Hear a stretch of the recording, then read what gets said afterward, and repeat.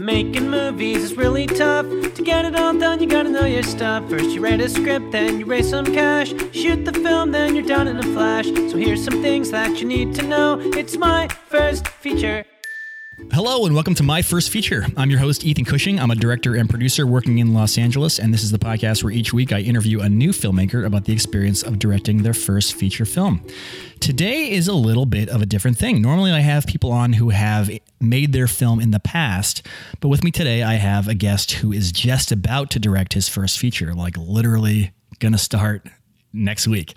With me today, I have Trevor Stevens. Hi, Trevor. Hello, how's it going? Good, man. How are you? Good. And it's actually 48 hours until we start. 48 hours? Yeah, so we are rapidly approaching. Wow, that is wild. So I got your info from your producer because our collective film school, Chapman University, did like a little spot on this podcast, and she reached out to me about y'all's film. That's right. And you know, like I said, normally I interview people who have already made their film, but thinking about you, it was really exciting to do what this is going to be a two-parter essentially. So we'll chat now about your experience that you're going to have in 48 hours. And then, you know, once you wrap and are a little bit removed from it, I'd love to have you back, and then we'll have a part two, and you'll be able to talk about how it all went and what it was like and what you would have told you now. Like there's a future you out there who has already made this film in the quantum universe. So yeah, before we get into that, tell me, I know nothing about you besides the fact that you graduated from Chapman this year. Last year. Last year. I'm losing track of time after graduation. Graduated May 2015. Okay.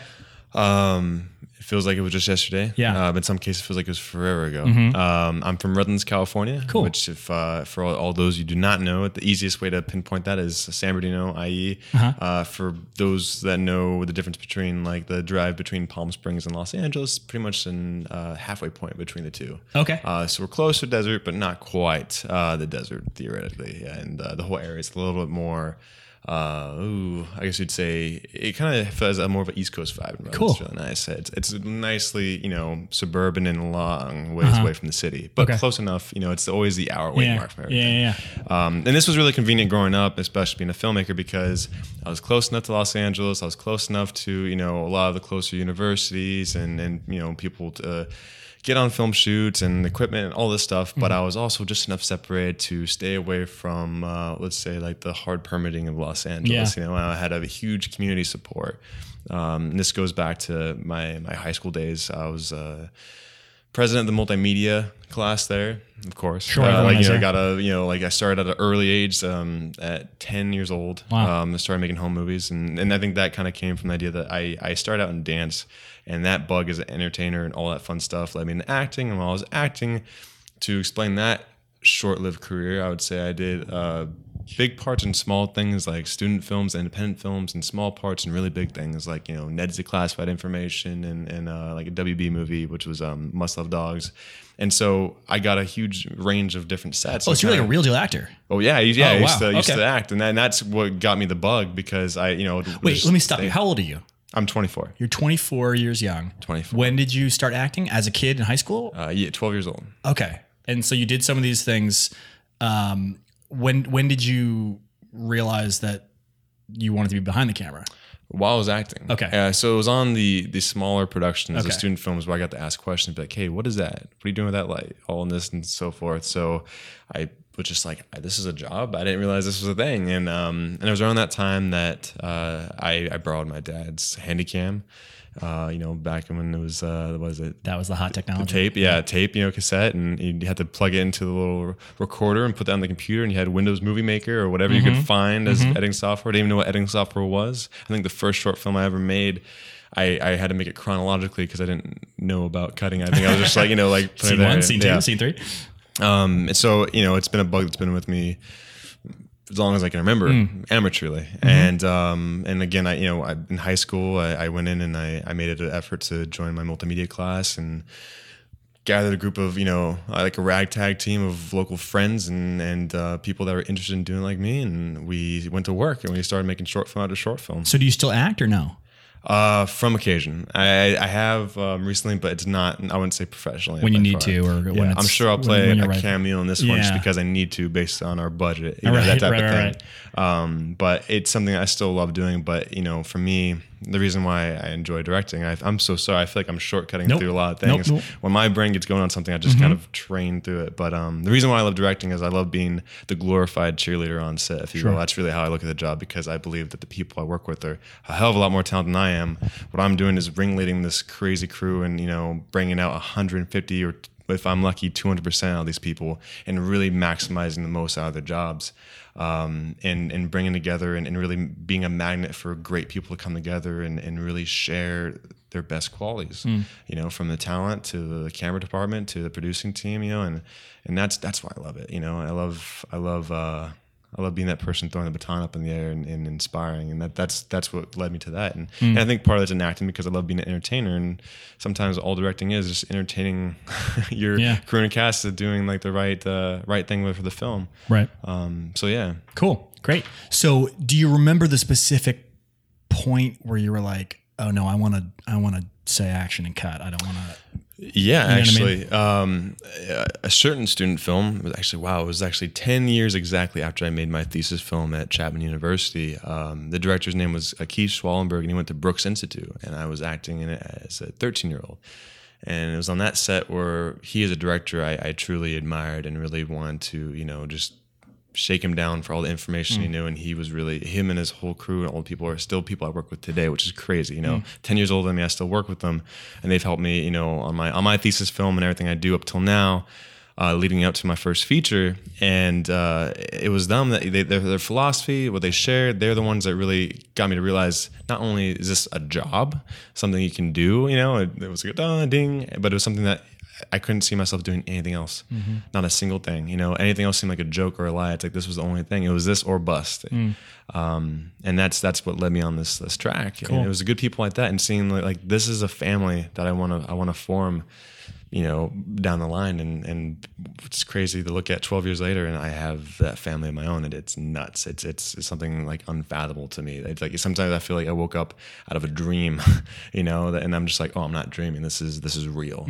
So this opportunity for me is off the charts incredible. Yeah. So you made your own shorts in high school. You were like full steam ahead making your own videos. So you went to Chapman for undergrad, presumably? Yes. Okay. So undergrad, I did the 2 years at community college and transferred. Okay. I had a couple of friends that did that as well before going to film school. It was a lot cheaper that way. Okay. FYI for all you guys looking to apply. Right. It was easier for me, so I got my GE out of the way, and then did all my film in 3 years. It should have been 2 years, but it's actually 3 years based on some programs a little bit different. So you got all like the other non-film stuff out of the way at the community stage. So all I was focusing on was just 3 years of pure film. So it's kind of like grad school for you in a sense. In a sense, it kind of felt that way. It was like the second chapter of college, if you will. Right. Because to be honest, the first half was just, we're still making stuff and all that, but it was, stuck in home base and going to local community college, and it was kind of just like grinding away those years, and getting your immaturity out of the way and all and so forth, and then going to college is like, not to say we're still not immature, but focusing on the creative immature, I guess. Cool. So so now that, to me, the question is, you graduated last year. You're in a pretty enviable place for a lot of filmmakers who you're a year out of film school and you're making a feature film. Talk to me about that. How did that come about? I mean, it's a whirlwind. It happened so quickly. I feel like every year that passes by, the old saying is so true. Like it just time collapses behind your eyes. And coming out of school, I think I was now in that usual place where people were, moving to LA, and they're kind of just like, what the hell is next? And I kind of got stuck in this part where I knew I wanted to direct, but no one has the answers to how. So you just start chipping away. That's the thing film school does not teach you is like, what's next. Yeah, right. They offer all the ideas of like, oh, you get an intern job here, this, but I knew I couldn't sit my butt at a cubicle and grind away. I knew that especially as a director, I had to be making content. And so that's what I continue to do. I spent some time traveling around to school, which was great. It was nice to have a breather after project, back to back. Because at Chapman, I mean, the great thing about Chapman is that we got to do so many projects all at once. So I didn't have a break period. It was like after one project was done, like the next week we're already working on the other. Maybe even like the final week of post, we're writing the script for the other, and it was great. It was nice to have a little bit of a break period after school. then afterwards came, I think that like that feeling that every director gets after a project, where you have that post depression, where you're just like, what is next? Because you need something to bite away. You know, when you're in it, you're just complaining like, oh my God, when this film's over, I'll take a break. But when you're in that break period, you're just like, what the hell was next? And so this process, as I was going through this, you know, this mindset, I ended up getting representation for my thesis film, which was fantastic. Whoa. Hang on. Sorry. So you made a thesis film? Yes, it was called Run. Okay. Based off the strength of that film, an agent wanted to rep you? I was not expecting this at all. And this is why I was very suspect and suspicious, because I'm just like, you know, of course we aim to do, you know, work, but I don't think of anything that I touched as being like, you know, like oh, this. So like I had a couple offers. I had to sit down with the manager who currently represents me now. Okay. Imagine. And I grilled him like a father would grill his daughter's boyfriend. I was just like, you know, like, what are you gonna do for me about this and this? And like asked all the questions, and I was overzealous in the questions for sure. Just because I, you know, it was very trepidatious going into, like, that was a new thing for me. You know, I had a manager and agent as an actor, as a kid, you know, and I knew that process, but you know, my mom was able to help. I had a stage mom, so it's like, you know, I'm so far removed from it. But now, you know, coming to this as a grown man, it's a little bit of a different thing. And as a director, it's a whole different ballgame. So how did they see your film?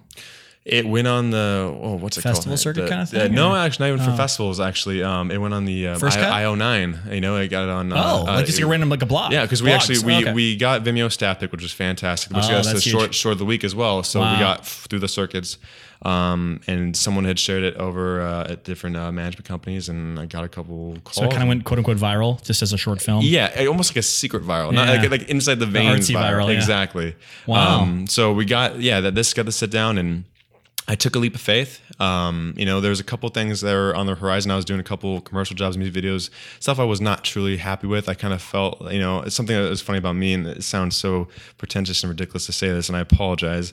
You got to work, you got to eat, and like there's plenty of things you got to do to do that. Yeah, of course. But just there's something I feel like sometimes like I kind of feel incapable, like useless if I'm directing something that I truly don't believe in. You know what I mean? And that's something I feel like a lot of young directors get tapped into, because they get pulled into projects that like they're just trying to. Because the thing about me is I'm an optimist. You know, when it comes to a project, I will look at something and be like, okay, all right, here's what we can do this. Yeah, we can do this work. And the most part, that's the idea. You know, being a gun for hire. But there's some points where you kind of just, you know, lose your, you kind of run out of steam and energy. And so what was nice about getting management is that they were starting to put me in the meetings that were getting to revive my pulse, if you will. You know, I was taking in some general meetings over at some studios and so on and so forth. And then based off the short at first, but it was funny. I didn't see a feature version of Run ever. I saw it purely as a short. I know a lot of filmmakers do their short and be like, oh, I want this to be the grand thing. I wrote, you know, we worked around Run being specifically of short, which was funny. So for me, I was ready to do something brand new, and I had a couple ideas in my head, but some of them I thought were pitchable. Some of them I was just like, I'll do it on a rainy day. The biggest learning lesson here to come in just a few seconds was always show your rainy day projects, because those are the ones you really care about. So go figure. I'm going out and I'm pitching what I think I'm supposed to be doing, because, you know, I'm still in that naive setting. I'm just like, well, okay, if we did a, you know, short, then that makes sense. I got to make a feature version. Again, that, you know, I'll be honest, there's that insecure part of you that's just like, I got to do what is expected, what's wanted. You know, you want that job, you know. And it's so funny how I can honestly say, like, that's such a wrong mentality to have. You know, I understand that it's important, but you know, if you follow your heart, and if you follow what you truly believe in yourself that you can do, and you find out what your niche is, and even if I don't care, lock yourself into a genre, be like, I want to direct the freaking next Lethal Weapon. That's my favorite film. It doesn't matter. It can be that plain and simple, but realize what makes you you. You know, do you want to be the next Fincher? Do you want to be the next, you know, Cameron? Do you want to be the next person to make a big blockbuster, or, you know, indie drama, or just like the next comedy? You know, do you want to be the Farley brothers? Figure out what your niche is and kind of flow down that path, because I was trying to go off of something I just did before, and I think that's the wrong mentality, as opposed to going to what was really there. So I was pitching all these things, and in this process... So let me pause you for a second. Again, because you're me as a grizzled old 33-year-old, you know, you're 24. This was what, a year ago, so it's like 23, 24-ish. What was that like? I mean, again, film school doesn't teach you that process. They don't. So you're going to these rooms, these studios, and like, what's your mindset? How did you prep for those? Like, how did you get in? Do you know what I mean? You know what's funny? Okay, so here's the thing. You're right. Film schools don't teach you that stuff purposely. but they kind of accidentally do.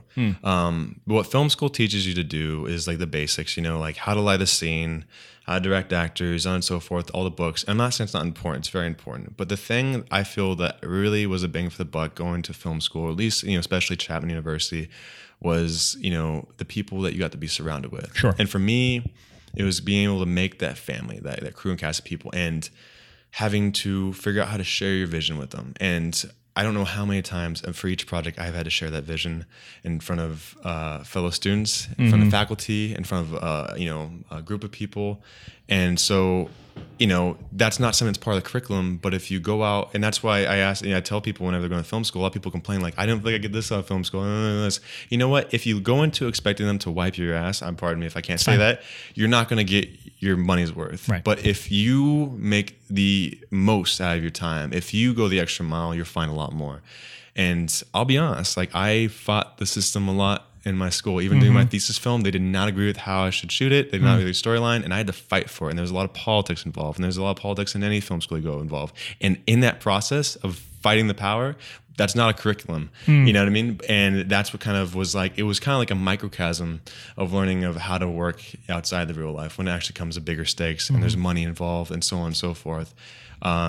So to be honest with you, it was more accidentally, you know, just through the push and grind. So having to fight for your vision, having to talk to people, that kind of was a sort of unexpected crucible for you to kind of have that skill when you're talking to bigwigs Absolutely. in a room. I had to convince my school and the higher ups in my school that I wanted to make my thesis film all's a one take. Or it wasn't all, but you're seeing, you know, in the film, like it's broken up, but still like though it is a one take, doing a one take, about gang violence, had weapons involved, you know, all this content, as you can imagine, or maybe it is easier for some schools, but it was not an easy thing to get through.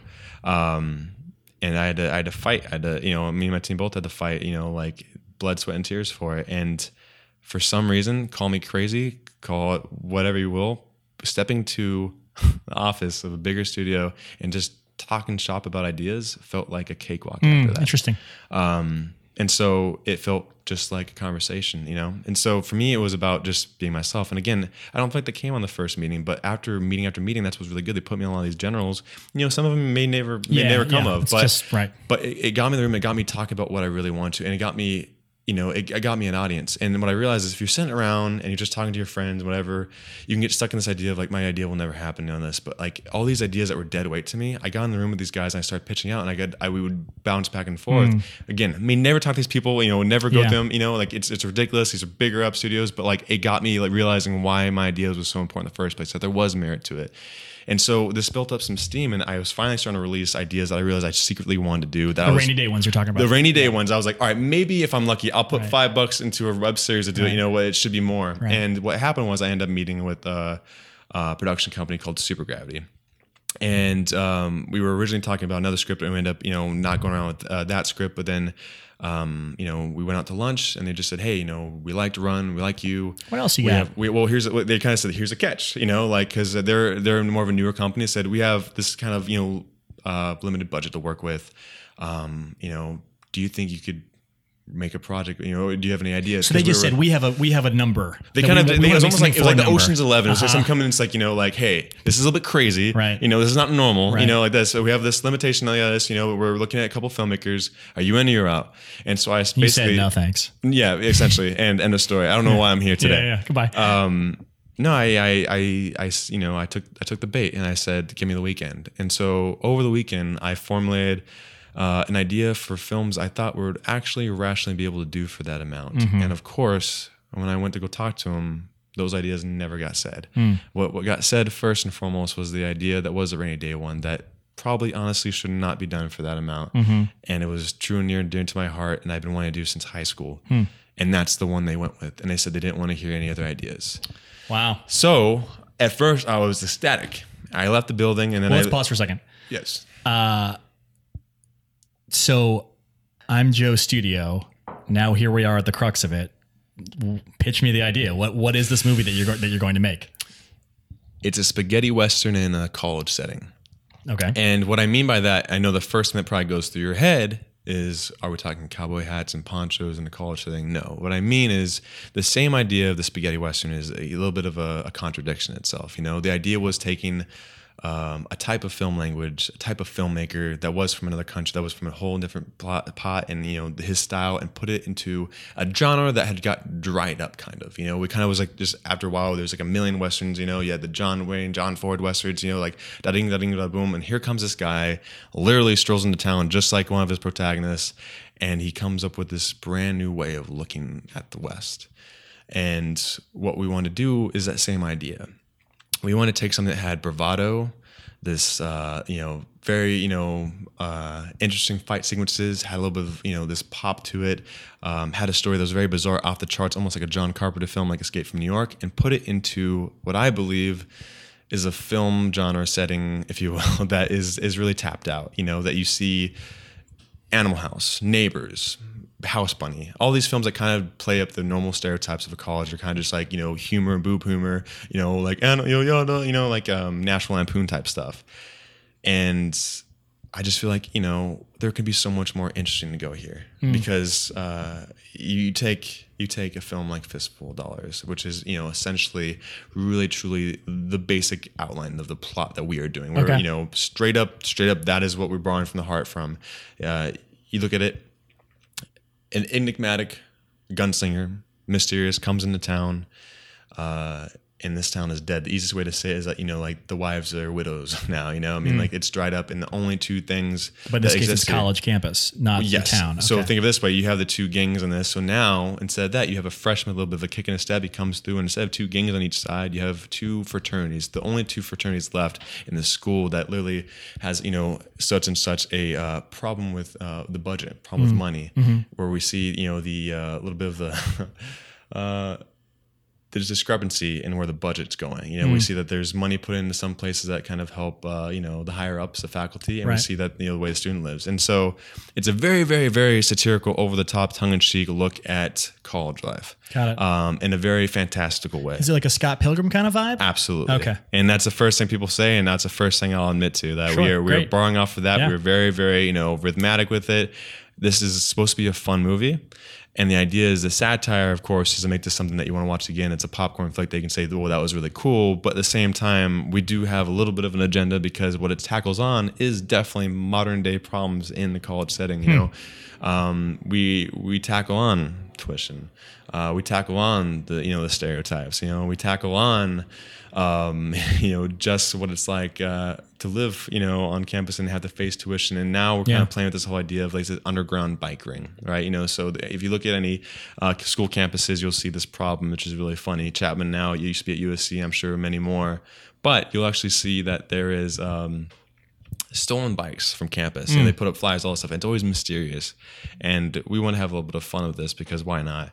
And we are playing with the idea of like, that is the currency here. Where you have in the Western, it's like, it's water, it's money, and so on and so forth. It's bikes. And it's bikes here, okay. Right? So like, you gotta be careful, like your bike will get jacked. You do not walk around campus, it's not safe. Walking across campus is like walking across the streets of Compton. You do not do it.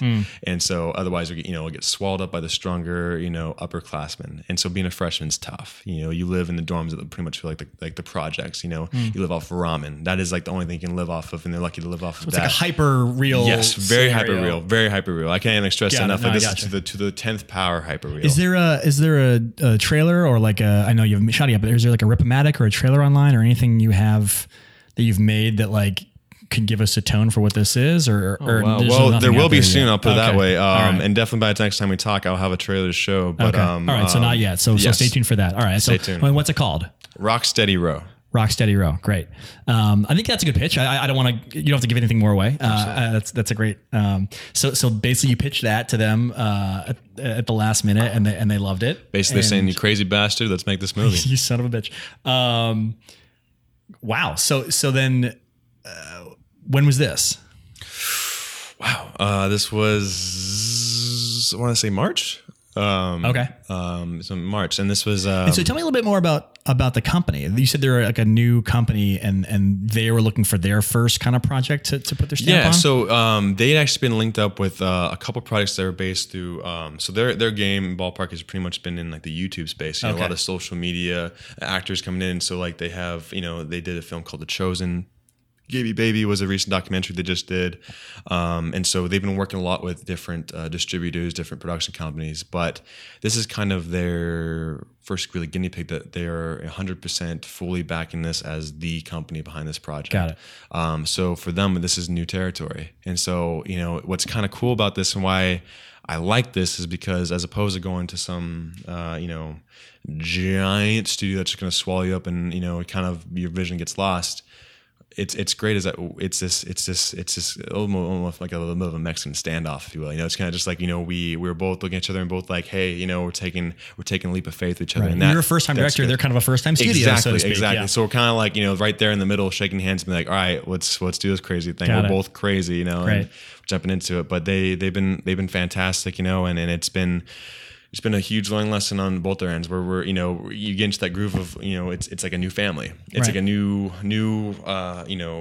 place to really spread your wings and fly. Sure. And so it's been a really interesting development since then, to see just how this has grown and getting to the day before. It's just like, whoa, I don't remember where this started. Well, let's talk about that period. So they said yes to this pitch. Yes. How long did it take for you to write the script? Me and my co-writer Bomani, he actually penned the entire thing. It was his idea that we both. So a story by you, and then he kind of. So his name is Bomani's story. Very ironic, I know. He gets that a lot. Story. We have worked together on so many damn projects by this point. He also grew up in Redlands. We grew up in the same hometown, so we've been working with each other since we were both like 16 years old. Cool. And so he actually penned my thesis film Run as well. And this was our second thing working together. He's a director as well, but he penned this one, and we got together right after. So I basically walked out of this meeting thinking I'm a lunatic for saying how good this is. Yeah, basically saying like we gotta get to work. That's literally how it was. Seriously, it was like not even a minute afterwards I said, all right, time to get to work, and he knew exactly what that meant. We have a shorthand like that. So I'd say a month and a half later, we were giving him a script that was fully fleshed out and finished. And was that? So were you guys like in a room together bouncing ideas, or like had you had an outline of a story that you gave to Bumani and he took it? My outline for this had been kind of spit up and chewed out in my own brain for like the years before this, and so it got to this part where I realized it could be a feature, because I saw it in different ways, a web series, all this, so forth. This idea of doing something very bizarre. Again, that's kind of where it started. The spaghetti western college setting, the interesting characters and really making it very playful in that setting. But it was sitting down with him and really getting to cutting the bullshit out and being like, okay, how do we do this in 90 minutes or less? And so we literally got away.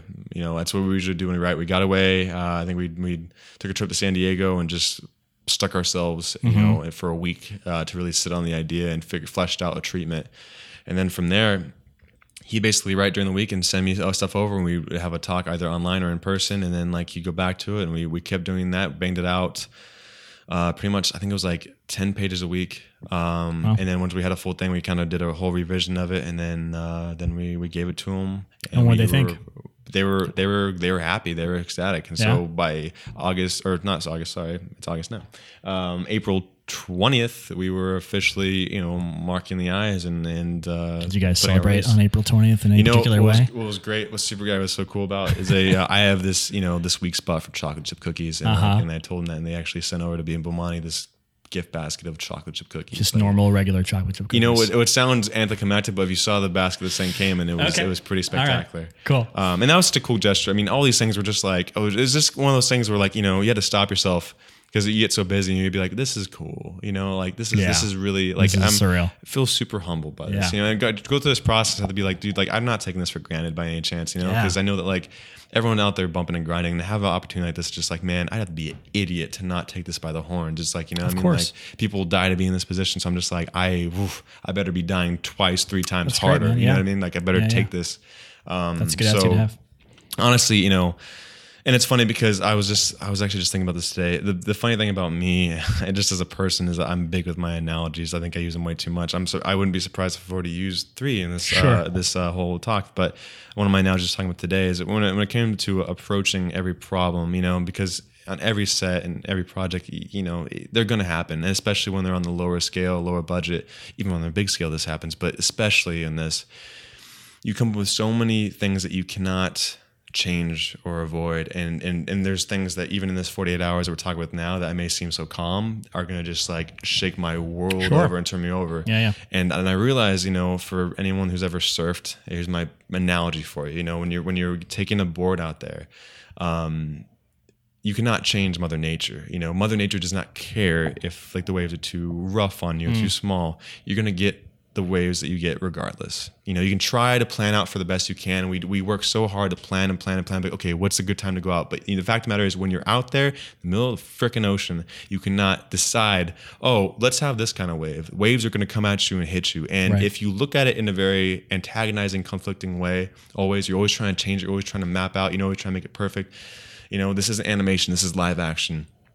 If you look at it that way, this wave is going to come and just hit you square in the jaw, and you're going to go under, and that's going to happen regardless. So you have to just realize it. And for anyone who's ever made a film, they know that feeling.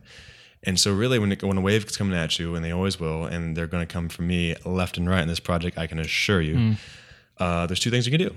You can dip under the wave. You can, try and avoid it the best as possible. And sometimes you just got to ride it out, and just pedal like you've never had before. And honestly, when you look at a problem like that, let's say it is a wave coming in, but most times if you at least try to roll with it, say actor's allergic to a cat. You never knew that until the day before, and he has to hold a cat. Say that you needed this whole group of people this day, and for some reason, schedule wise, that just came through, or like their plane didn't arrive in time. You can look at it as like, oh my God, world's over, can't do this. Or you know what you start doing is you look at the problem and you embrace it, and you look at the problem like it's a solution, like it's a wave that is going to take you to safety, and you start pedaling, and you figure out really quickly how to spin it in your favor.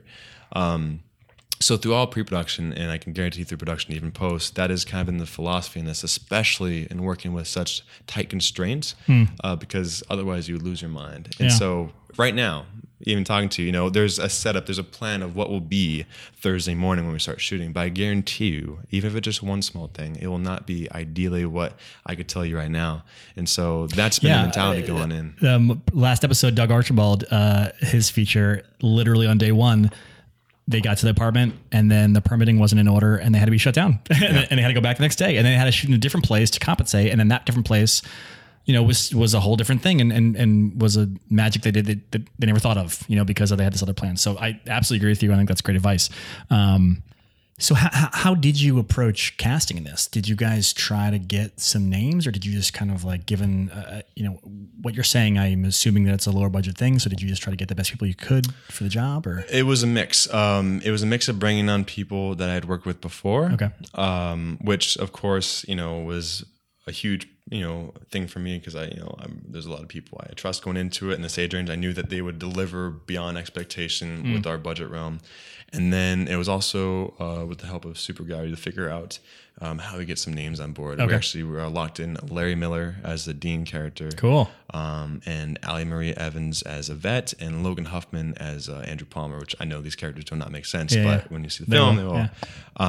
So, it was great to get some names, and also use some people that, we, are either brand new names, brand new faces, people I've worked with before. So our cast is a huge mixing pot of, both people I've never worked with before, people I knew of, and then people that, I had built up this huge relationship with. And so that's what's kind of exciting here, is to throw these guys in the gladiator ring and see how they play it together. And it's even been cool in rehearsal to kind of see, how I spin off. And so so you did get to rehearse? Got to do a couple rehearsals. Okay. But rehearsals have kind of been spotty in the sense that, like, I'll have a rehearsal with these two characters and these two characters and these two characters, but not all these characters have interactions at some point. Right. So it's a little interesting. So, I know at least a dynamic of, like, how they interact with the certain characters. So it kind of gives me a little bit of a thought of how to go into these scenes with the other characters. But again, there's going to be things that I'll be honest with. It'll be like the night before, the morning of, and we'll be getting into it. And this movie's going to move fast. I mean, even our shooting schedule's insane. How many pages, how many days? We are shooting roughly 90 pages in 23 days. Okay. So it's going to be a very tight ship. Yeah. All of our exteriors are actually going to be shot over in an abandoned military base called Fort Ord. Is that your college campus? That's our college campus. So it's kind of like a post-apocalyptic college campus. Oh yeah. Okay, that's Again, what you're saying. going back with that tongue cheek, it's rolling right, that. And then the interiors are a mix between a couple of spots between my hometown Redlands and Pasadena. And so very, very. So you're kind of staying with the same mindset of don't do it in Los Angeles County. Yes, we're staying right on the outskirts. Yeah. You know, close enough where it's not ridiculously crazy, but just far enough to give something. Yeah, it's easier for us to shoot with and affordable. Yes, and so that's been nice. We haven't had to deal with crazy permits, and people that we've been working with are really great, and these are very interesting locations. Cool. And so that mixing pot's been a very nice, thing to still give us a very unique perspective and unique locations, but also places you would never see before. And that's the idea of Rocksteady University. We wanted to set up a place that doesn't exist. It's very fantastical. We could never shoot this at USC, UCLA, even if we wanted to, because we don't want it to be recognizable. We want this place to be like, whoa, what the hell is this place? This is does not exist on this universe. So that's what kind of made it special. And we're also doing it affordably, which is most important.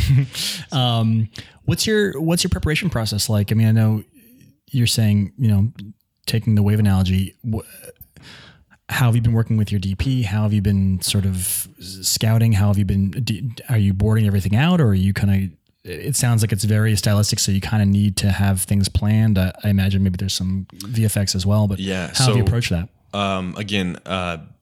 You plan, this is us trying to look at which days are best to go to the beach in that same analogy, So we plan for what we can. We know we're not trying to go surfing on the days that there's high winds, if you will. So, we've shot listed, storyboarded. Really, it's been a big thing for me to sit down with Nico, my cinematographer, Jordan Allen, my editor and VFX supervisor, which he's combined into one, which is super helpful with how quickly we go into things. And, we crunch things down, and we've made a very specific list. We have a very specific vision in mind, and we have boards for it and all this. And they've done that whole thing through. And the idea is to keep that in mind, have a visual lookbook on set, which is almost as important, not more important than the script, and keeping that in mind, what we want visually, and knowing that we can throw out all those, truly. And I know that sounds a little bit ridiculous, but it's so important. It's so important for us not to become attached to it, because the fact of the matter is, there's a reason that we had that thought. That's what got us there to this, have this idea of executing in a certain way. But there's going to be something better when you get there, and it's going to be based on maybe a limitation, perhaps. But I've seen in so many cases on films we've done where limitations have actually made the film stronger. Sure. Because it's almost like, Mother Nature's way of saying like, hey, you had this idea. It was a lot like this other film, and you were kind of inspired by this. Yeah, shut up. You can't do that. So how do you do it in one shot? And so that's kind of what happens with it. So now we're looking at, okay, we wanted to have 3 shots to have this conversation, right? But if we only, it's kind of like looking at, and you have to be more accurate. It's like, hey, it's like having a bullet with one, or it's like having a gun with one bullet. So and you're looking at, okay, I got 1 bullet. I got 3 guys to take out. I obviously can't shoot all of them in the heart. So what am I going to do? There's a barrel over them, and it's held together by this thin piece of rope. I'm going to shoot the rope and see if I can knock out all 3 of them.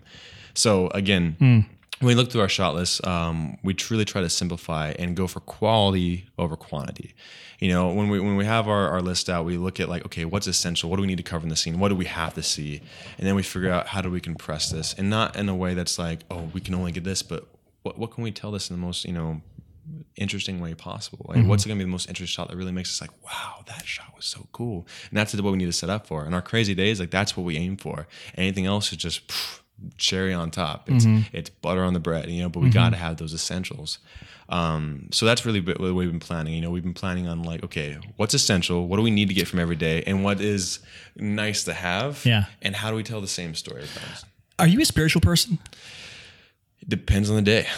I'll tell you this much. When it comes 11th hour on a set, you'll see me on my knees. Well, you just have like a very Zen way of approaching a lot of these things. And I'm not asking you like to tell me about God or whatever, but, I don't know. It just sort of struck me. You're kind of like vibrating with this energy, and of course you're shooting in 2 days, so that's to be expected. But, and I mean all this is a compliment. Like you're.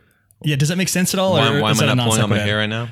Well, that, and also just like your approach to everything you're talking about with regards to film. I mean, I guess it's just because I don't know. I'd like to say experience, but that makes it sound like I it's only been in short forms and all this, and maybe I've been like 10 years. I mean, you're not experienced. I guess, but I guess it's that. But in some cases, I just realized that like every time I've ever freaked out about a situation, it's like yo, you're going to wake up tomorrow. It's a movie, you know? And I'm not trying to throw out the ball, you know, the thing, but I've seen so many sets where it's gone to shit because people just lose sight of what was there in the first place. And this script, if you can't tell from everything I was saying, is all fun. You know what I mean? Like there is important parts, and that's a whole different thing, but like, oh my God, it's like, you know, we're borrowing from so many other filmmakers. We are, you know, we're having fun with this. So honestly, at the end of the day, it's like, if it's not fun, and I'm not trying to say like, you know, we're going to lollygag, like we have an objective, but if it's not like something that makes us laugh at the end of the day, like what's the point of making this film in the first place? I'll tell you this much, because we're going to get to the cutting room and be miserable. You know what I mean? So, you know, we plan, and I think I pictured certain shots in my head like over 1,000,000 times. Like I have it exactly what I want. But the difference is that I'm not going to cry if we don't get it, because I know that whatever we get is going to be the baby, like the, you know, the product of something that was based on that thought. But you know what? It's better. It's better because we got there and we found a reality to it. You know, when you kind of treat your film that's narrative kind of like a documentary, like, you know, you plan on what you're trying to get, but you know, when you get there, you don't know what's going to happen. Freaking tidal wave comes up and you're like, all right, let's catch the tidal wave. And it has the same impact. It sounds like I'm, you know, throwing out all of our prep into, you know, the wind, but I'm not. I think that's what the prep is for. The prep is, you know, when you get there, it means that all the team is on the same page. So when you say, hey, remember how we were going to go right? We're going to go left here. And instead of people asking why and wasting time, people were like, oh, okay, because we want this to happen. So that's why we're going left. And it's the idea that everyone's on the same page of where this film needs to go, what the tone of it is, what the story you're trying to tell is. So that way, you know, you don't get this one shot where the fist came right here, you know, and like this person went spinning off. But you know what you were trying to get out of it, that same feeling, that same bravado, that same emotion, whatever you're trying to capture, you can capture it in a different way with what you have available. Yeah. I'm sorry, I just realized I'm bringing up another analogy, and I am an extra analogy, so I apologize. But another one I say is this. I think for higher budget films, it's kind of like looking at these kids who have like these perfect Lego sets where they're all the same color. There's like instructions of how to build it. They tell you this, you have all the parts at play. I like to think of, you know, this backyard type of filmmaking that we're doing, low budget filmmaking, indie filmmakers. It's kind of like we have that barrel that's in like those like kindergarten classrooms, you know, where like, you know, the pieces have been in toddler's mouth and, you know, they're yucky, they don't match. To me, the art of it is how to make a freaking house out of those pieces that came from 1,000,000 different boxes that don't go together. To me, it's taking the things you have available and making something awesome out of it, making something truly beautiful and unique. So that's, I guess, where great. The Zen comes from. It's not so much from religion; it's more so from acceptance, you know. And I think it's important. I think that's so important. I'm sorry, I don't mean to preach or this, but it's not religion. I guess you could call it spirituality and into the, you know, the God of filmmaking, whatever you want to call it. But the idea is that, you know, it's acceptance that having open hands. What can go wrong will go wrong. Yeah. So don't cry about it. Right. Go make your damn film. Right. You know. Right. So yeah. Yeah, you can't receive stuff on set if your hands are clenched around a shot list so tightly that you can't open them up to receive it. That's great. I wanted to, we're getting towards the end, but I wanted to ask you, do you have any questions for your future self? Why did you not schedule more rehearsal time? No. Okay. No, but I'd love for you to just like ask your future self a question, and then we'll have your future self answer that question on the next episode. So, oh wow, okay. So one specific, whatever question. You want. Oh man, all right.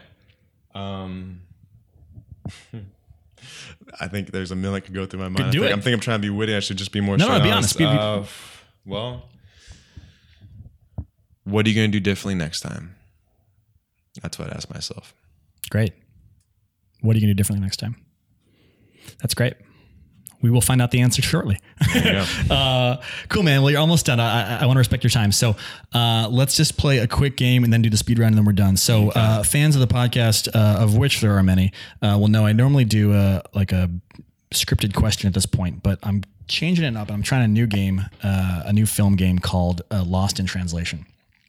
So throw away all of your stress and the stuff you've just told me. This is just for fun. I'm going to pitch you a movie. I'm going to use the synopsis that IMDb has of the movie, but I've taken that synopsis and I've run it through Google Translate. So I've taken it from English to Swedish to Swahili to Italian to German to Russian to Indonesian and to Hindi and then back to English. Okay, so what you're going to hear is the IMDb description of this movie. A few famous movies, I'm sure you know, but you'll have to decipher if you can find out what the movie is based on this kind of garbled. Interesting. Synopsis. Okay, cool. Okay, all right. So here's the first one. I think you'll get this one. Without sleep employed, but looking for a way to change his life, a lot of things, underground violence group formed. There you go. Developed at the intersection of a good soap manufacturer's interested devil. Fight Club. Very good. Okay, next one. A little harder.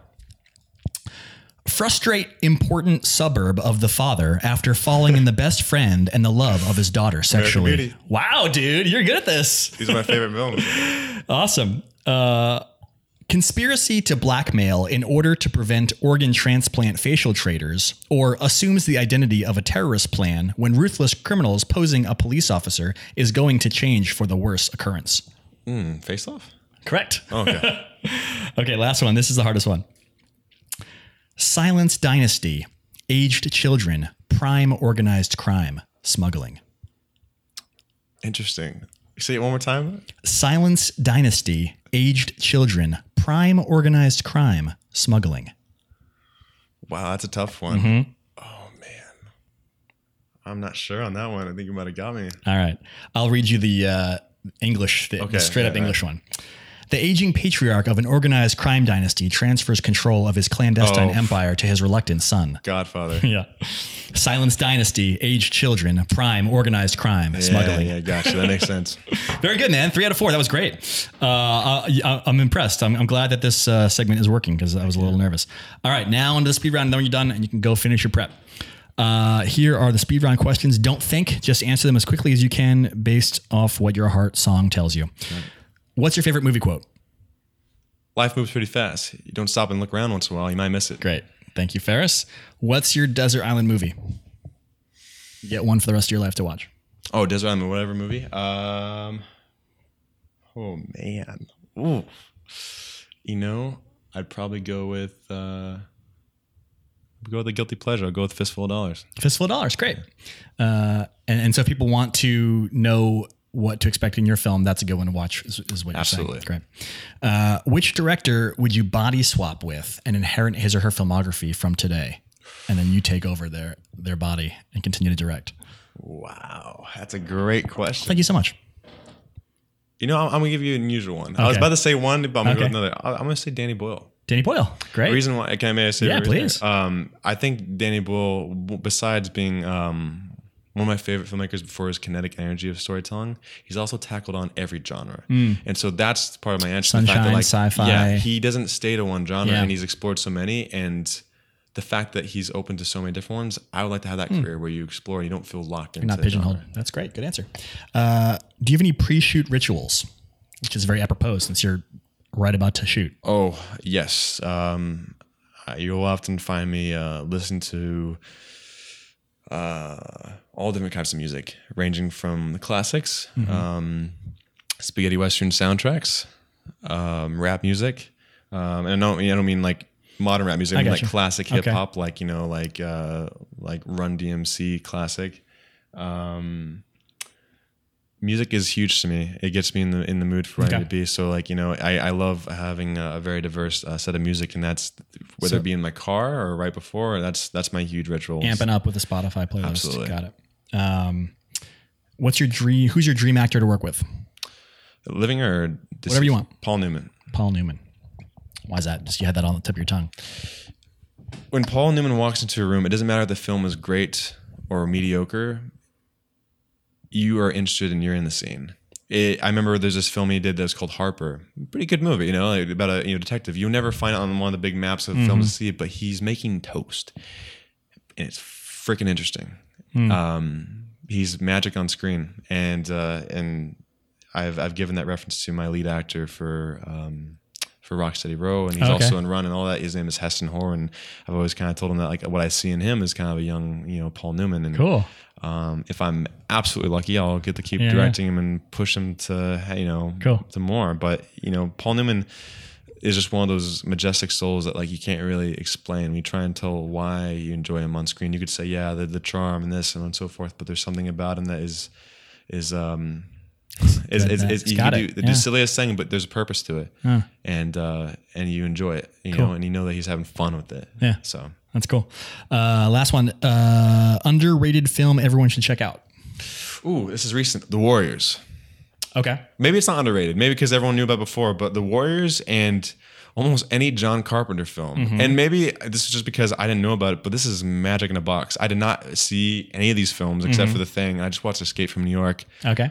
Freaking awesome. You know, if you're into, you gotta be able to spread your wings a little bit and realize that these films are made like 70s, 80s, you know, you got a little bit of camp to it, but if you can embrace it and you're all about that, oh my God, these are fantastic films and super underrated. So. That's awesome, man.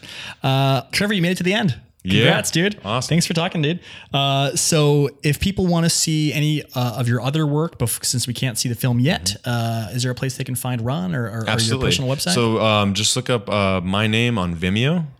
You'll see my up-to-date work. Can you spell it for us? Trevor Stevens, Trevor.